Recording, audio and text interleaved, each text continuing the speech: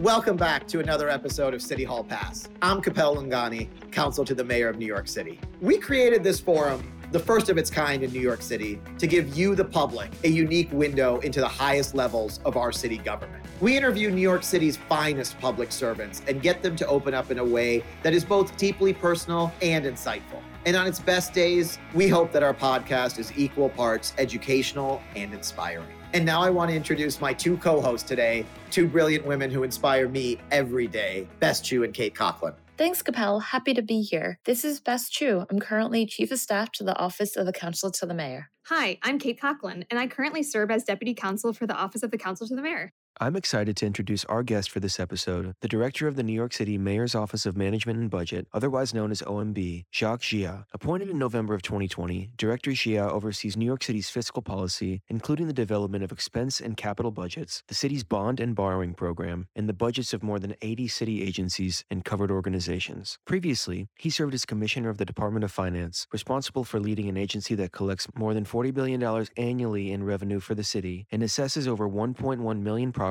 with a total combined value of $1.3 trillion.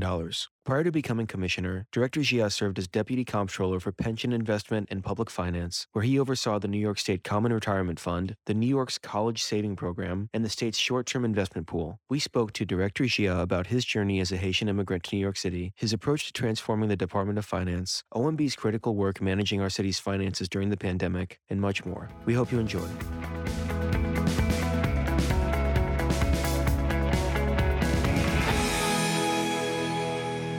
I want to welcome the Budget Director for New York City, Jacques Gia, to our City Hall Pass. Jacques, thank you so much for joining us today. We really appreciate it. Thank you for having me. Jacques, in November 2020, the mayor appointed you as Budget Director for New York City. On the day you were appointed, you shared a little bit about your background. You said, quote, "When I first came to New York from Haiti in 1979 as a young man, I worked as a parking garage attendant on Fulton Street, not too far from here, while I attended Fordham University in the evening. And there you were with the mayor being appointed to oversee New York City's multi-billion-dollar budget. Why did you want to come to New York City?" When I finished high school and I had very limited opportunities in Haiti to go to college, I came to New York basically to pursue my education. And New York has been good to me. He had offered me the opportunity to basically not only to get my college degree, but also to get a PhD. Yeah, I, like you, Jacques, am an immigrant to this country. And that immigrant experience has really changed, I think, the approach that I have to life here in America. Both myself, my parents, it's just different when you don't come from a place and then enter and sort of come to and grow up in a melting pot like New York City in particular. Talk to us a little bit about how your experience as an immigrant shaped you and your professional career. As you know, it was extremely difficult for me when I first came here. Like you said, I had to pay my way to college, which means I was working full-time and at the same time going to school full-time. So my basic schedule on a daily basis was about like 16 to 17 hours a day, almost like every day, including summer. So it was extremely hard for me. So therefore, from that, I learned and always understand and appreciate government programs that basically provide support to people without the means. And so that has shaped my view of life in general, because I've always tried to make it easier for the next person coming, because I've been through it. I know how hard it is. And to the extent that I could make life a little bit easier for the next person, I always try my best, in terms of as a policymaker. Understanding the challenges of being an immigrant. Is there a better place in the world to end up than New York City? I've always thought, my dad came here in 1975. He always talks about how New York City, as residents of New York City, we have advanced citizens. We have enormous resources, but with those enormous resources come significant responsibilities. And that includes, as you said, Jacques, lending a hand to the next people through the door. Yes, there's no other place like New York. I mean, it's an experiment. It's an experiment. You have people from different backgrounds coming together, even though at times in their home countries, they can't get along. But they all come here, and for whatever reason, they manage to get along and live peacefully. And it's a good experiment. Yeah. Right? It's a good experiment. It's always challenging everywhere you go. Nothing is perfect in life. It's a work in progress. But it is something that amazes me to see folks from different backgrounds, different places could manage to get along, okay, smoothly. It's like you're watching the machine going every day. You say, what's making the machine moving so smoothly? And it's amazing. It's a great place, and it's a great place which provides so many opportunities for people. I mean, it's not just you and me. You could see it everywhere. You see a first generation. This is the only place on earth, I say to folks all the time, where you could see people move within one generation. Move from nothing to becoming, extremely successful. You don't find this in a lot of places on earth.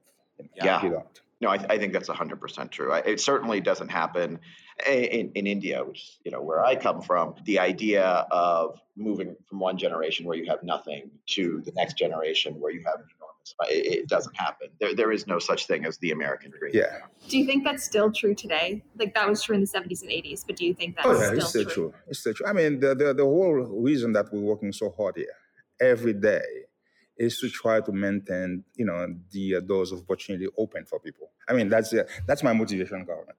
I spend my life at that time. It's really difficult, but with always that in mind, that we have to keep that door of opportunity open so that as many people as possible could go to that door. And to me, it's still happening today, and it will be tomorrow, as long as we keep doing what we're doing every day. Yeah, I mean, it's funny. We were just talking about the immigrant experience, and oftentimes I've seen in countries all over the world, particularly in the developing world, there are so many people with the talent and capacity that you refer to. It's a question of opportunity. And I think that's what we have in New York City that a lot of places don't, is you have the opportunity, John, to come here with nothing in the 70s and then become OMB director, head of several agencies, as you've been incredibly successful in the private sector. You're an example of the American dream. Yes, I agree. And this is, again, it's the issue of creating opportunities. I believe in that.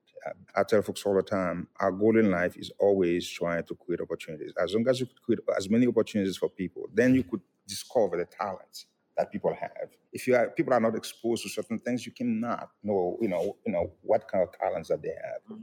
So it's always opportunities, and we have to strive to create as many as much as many opportunities as we can, so that people can take advantage of them. When you were in Albany, you worked for many years with some state entities, and at one point you served as the state's chief investment officer and oversaw the New York State Common Retirement Fund, which is a public pension plan for employees of New York State government. And I didn't know until I researched this, is the third largest pension plan in the country with hundreds of billions of dollars in assets. What is some advice you could give for people who are maybe new to government or, new to careers in terms of saving for retirement and why it's so important to do that?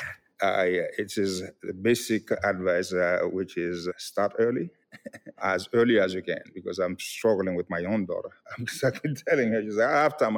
I kept telling her, start as early as you can, because there is something called the power of compounding interest. It's watching the cycle of earning interest on interest.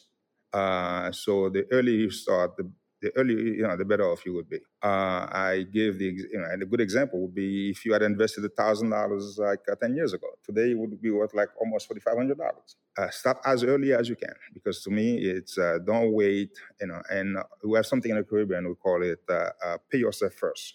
Before you start paying all your debt, pay yourself first. Meaning whatever you earn, put something put some money in your saving account. First thing you do. And because that's what's going to keep you going, for the rest of your life. In 2014, Mayor de Blasio appointed you as the city's commissioner of the Department of Finance. The Department of Finance collects billions of dollars in revenue for the city. Besides property taxes, where does all this money come from? Property taxes is a huge part of it. But, you have business taxes, you have parking tickets, you have all the real estate related transactions. Transfer taxes. So you have mortgage recording taxes. So it's a lot. Whether it's cigarette taxes, it's a whole set of taxes. I mean, as I said to folks all the time, in New York City, we tax anything that moves.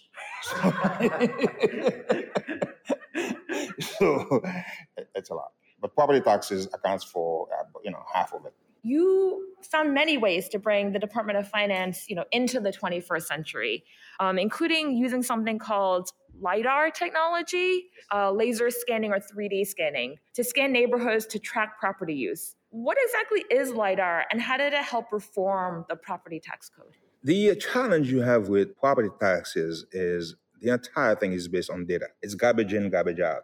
If you don't have the right data, your estimation, the way you do your evaluation is going to be skewed. So LiDAR technology basically, it allows us using laser technology, okay, to get facade, good data on the facade. That's one of the data points that we use, okay, to do valuation. So to the extent that what my emphasis was basically, even if we don't have property tax reform, we should be able to use the right data so that people at least have no control over the law. But if I use the right data about your property, I'm giving you a reflection. The value that I'm giving you, it's a reflection of the value of your property itself. So to the extent, so we spent a lot of time and a lot of resources. Okay, we hired a lot of econometricians.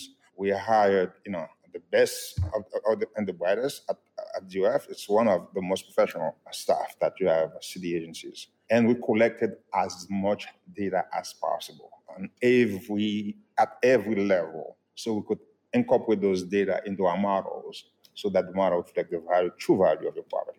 So you were at the Department of Finance, you were commissioner in March 2020 when COVID, came to New York City. What do you remember about that experience, both from a professional level, being commissioner and handling COVID coming into the city, and also on a personal level? At a personal level, I would say I'll start with this. I remember one day I was looking out the window. My office was on the 5th floor, and I'm looking at Center Street, and no car warning, no, not a single car, empty. I was like, this is really serious. This is really serious. And not only in terms of the impact he had in terms of the health issues on the hospital at the time, because we had the hospital being overrun by sick people. But I was looking at it from a commissioner of finance perspective. I was worried about the health of the city's economy and the impact that's going to have on the city's revenue. And I started getting phone calls from a lot of the leagues, our landlords, a lot of businesses. And so we had no clear line of sight. Okay, we didn't know what was going to happen the day after. So it was a very, very, very, very difficult time. People don't often associate the word empathy with government. And it's interesting, Jacques, you've talked about how you changed the mentality at DOF to become much more customer-centric. And here you're talking about how, as the city was nosediving financially and people were struggling, here you had a very human element here. Oftentimes people associate government with an untenable bureaucratic system that is very difficult to unwind and figure out, particularly when you have problems. I think it's really heartening to hear someone at such a senior level talk about how the economic effects on people, just the common man and woman, affected you in your role and how you responded to it in such an empathetic way. I mean, at the end of the day, we are here to serve the people. At the end of the day, regardless of our differences, we are here to serve the people. That's the way I approach my job every day. Okay, trying to make it as easy as possible. I used to tell my staff at DOF at the time, if you're going to have your hands in people's pockets, at least do it with a smile. Okay, that was a simple way of saying to folks, be customer friendly. Try to relate to those people, because that could be your grandmother. That could be you. So you may be in a jam one day. We are not here to just penalize you. Of course, we're a tax collector. We're supposed to collect taxes. But we also have to understand, if you are not doing well, okay, there's nothing I can do to make you pay taxes. All right, there's nothing I can do. So to the extent that I could work with you, that's what we came up with, so many kind of payment plans. We devised a lot of payment plans based on people's income.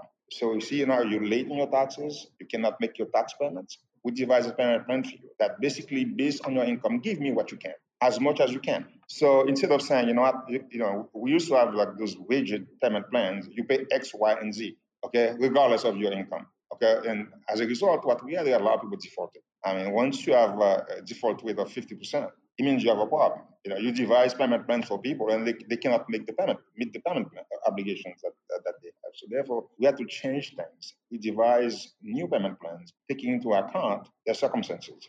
In November 2020, in the midst of COVID, you were appointed budget director. What does your day-to-day look like as budget director? The last 18 months have been some of the most difficult times in my career, but at the same time, very, very, very rewarding. At the time when I took on the job, and I think everyone thought I was out of my mind. I was crazy because why would you, in the midst of city just lost 900,000 jobs, unemployment rate, at 20%, tax revenue adjusted down by some $10 billion. Why would you want to walk into something like this? The city is talking about laying off 25,000 employees.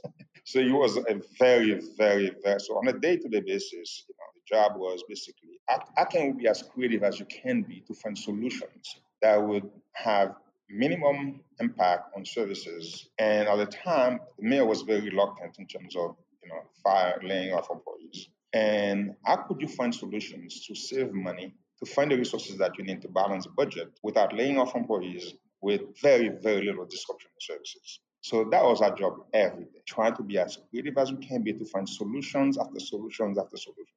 But what we did was basically address the problem with the urgency that it required. So right away, we imposed a 3-for-1 nutrition policy. We work with the actuary's office to find ways to minimize our pension contributions. We refinance a lot of our debt. And in the process, we end up saving over $4 billion.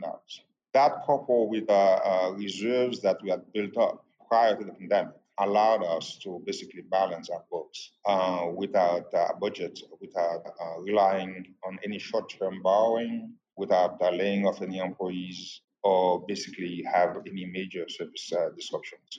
Every day was a tough day, very, very, very challenging. So, as director of the budget, you have to speak with commissioners every day about their requests for money. And, you don't always get to grant their requests. Sometimes you have to decline them. How did you manage those relationships with commissioners, especially during the critical time we just spoke about when things were so challenging financially? Well, one of the things that I always do is trying to build up trust with people.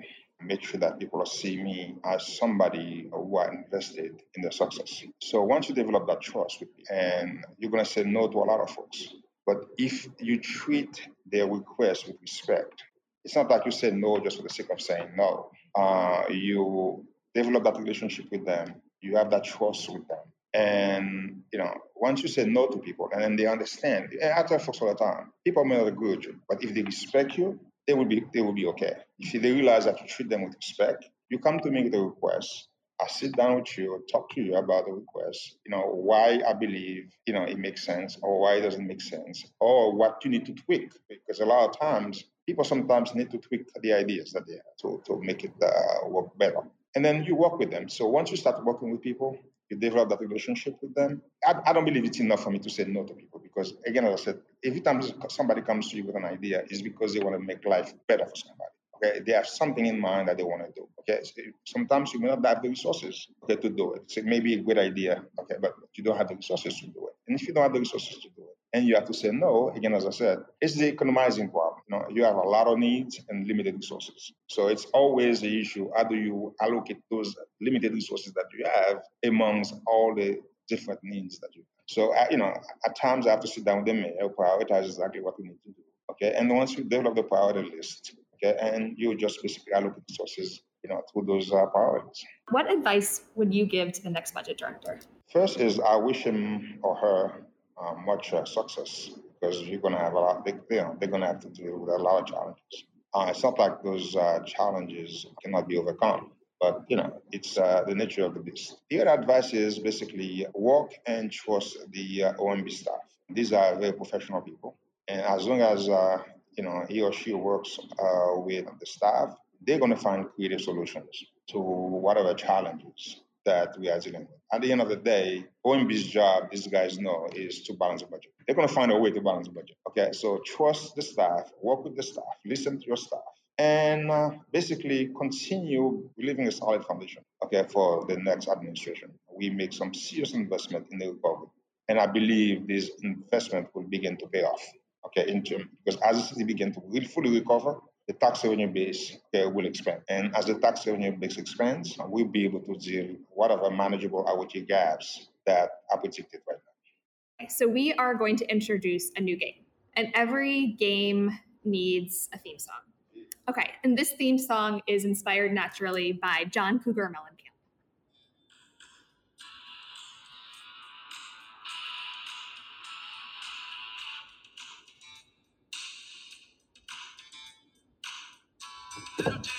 A little ditty about Jacques Jiha, a Haitian kid who immigrated to America. Jacques gonna be an OMB star. Maybe he'll even give permission for your par.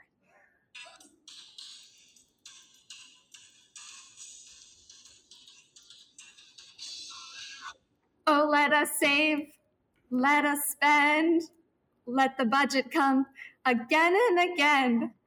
Hold on to fiscal year as long as you can. Changes coming in September. Mayor released the capital plan. A little ditty about Jacques Jiha, the best dang budget director you ever saw. Wow. Okay, so obviously you now know the game and the instructions to the game by this song. We're going to give you two options and you're going to pick one. So for example, coffee or tea. Golf or hiking? Golf. Central Park or Flushing Meadows? Flushing Meadows. Public or private sector? Public. New York City finance greenbacks or the New York Yankees? Greenbacks. We're a champion. Yeah. All right. And last but not least, exec budget or prelim budget? Exec. Okay. And that concludes a little ditty about Jacques Jiha. Thank you. Jacques, this is for all of us. I always see my career flashing before my eyes at the end of these when Kate engages in these. We actually don't know what's going to come out of her mouth at the end of these interviews. Yes, but Kate's voice has certainly gotten better. So anyway, Jacques, I want to thank you so much for joining us today, and I want to reiterate what you just said about your staff. You know, when I first got here, one of the first things I worked on was the NYCHA consent decree. And one of the first phone calls I got was from the then budget director, Mel Hartzog. And she said, you know, Capel, we're dealing with a lot of money here, and I haven't heard from you at all. Why is that? And I remember thinking at that point, you know, it is true that every major decision that we make, it does go through OMB. And the staff that works for you and with you are truly some of the best public servants we have in this city. They're a pleasure to work with. And any chance I get to work with you, Jacques, or your staff, I think we all agree it makes for a better day for us. You all are ultra professional and extremely competent. Extremely competent people. Yeah. And so thank you, Jacques, for spending time with us today. We really appreciate it. Pleasure. I want to thank our guest, New York City Budget Director Jacques Jiha, for joining us on City Hall Pass. We hope you enjoyed this conversation and look forward to talking to you soon on another episode of City Hall Pass. This podcast is brought to you by the Office of the Counsel to the Mayor of New York City.